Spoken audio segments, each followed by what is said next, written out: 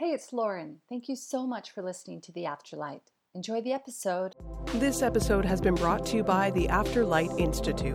The Afterlight Institute is a community of teachers and students seeking to expand their spiritual gifts and their inner wisdom on the road to illuminating their forgotten selves.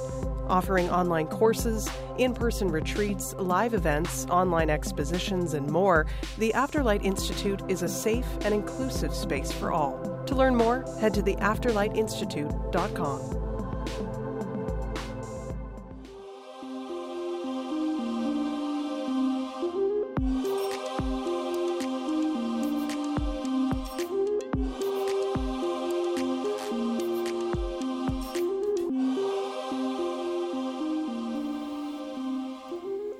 Hello, it's Lauren. Welcome to your one card reading for Magical March. Well, depending on when you're listening to this.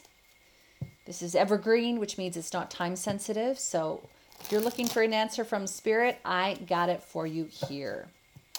All right, so take a moment and come back to your breath. Let's take 3 cleansing breaths in through your nose and out through your mouth. And while you're doing that, I'd like you to think of a question that you'd like some guidance or an answer to. I'm going to be pulling from the absolutely stunning deck, the Mystical Shaman Oracle. You can hear me, I'm already shuffling. And this was created by Alberto Villoldo, Colette Baron Reed, and Marcela Lobos. I was like, I'm pretty sure I did not say Alberto's name wrong, so I apologize for that. Okay, so 3 breaths. In through your nose, out through your mouth. Here we go. Think of your question, or just if you want some guidance and support from your spirit team. And one more.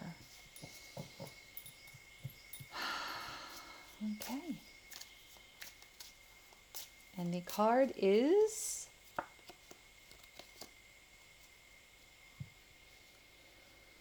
13, number 13, and the card is the Crow. And holy, let me just say right now, these cards are so beautiful that I really want pretty much the artwork from these cards as my own personal wall art.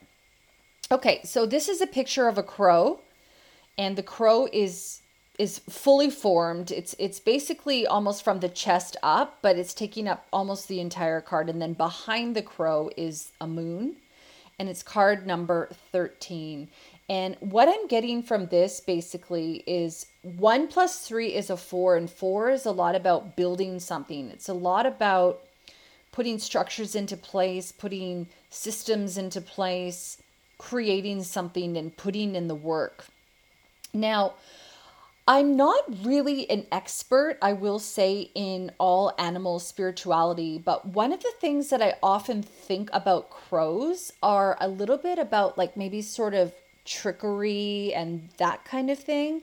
But I know that crows are also known to be a symbol of death and a bit of a transformation.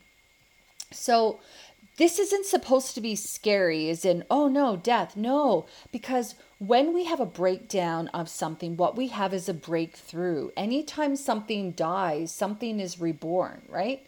So things just shapeshift. So I guess my question to you is there something in your life that you're looking at, maybe you're transitioning through right now, kind of like a butterfly coming out of its cocoon? Is there something going on at the moment that's giving you a different way of looking at the world? Are you starting to transform yourself? And so your former self is sort of shedding away, much like a butterfly, emerges from a cocoon, or a snake sheds its skin, or, whatever other experiences that you can think of, other metaphors you can think of. When we have these significant transformations, it's as though we're born again and we're given a new opportunity and a new lease. So in relation to, a new start, a transformation, a fresh beginning, maybe even a spiritual journey, a spiritual transformation that you're going, It's important to remember to get your foundation right, because if you're going to be building anything at all, you want to ensure that you've got a good foundation. So make sure you're sleeping well, make sure you're taking care of your body, make sure you're spending time with people that make you feel good, make sure you're decluttering, that your living space is something that you enjoy feeling good in, all that kind of stuff.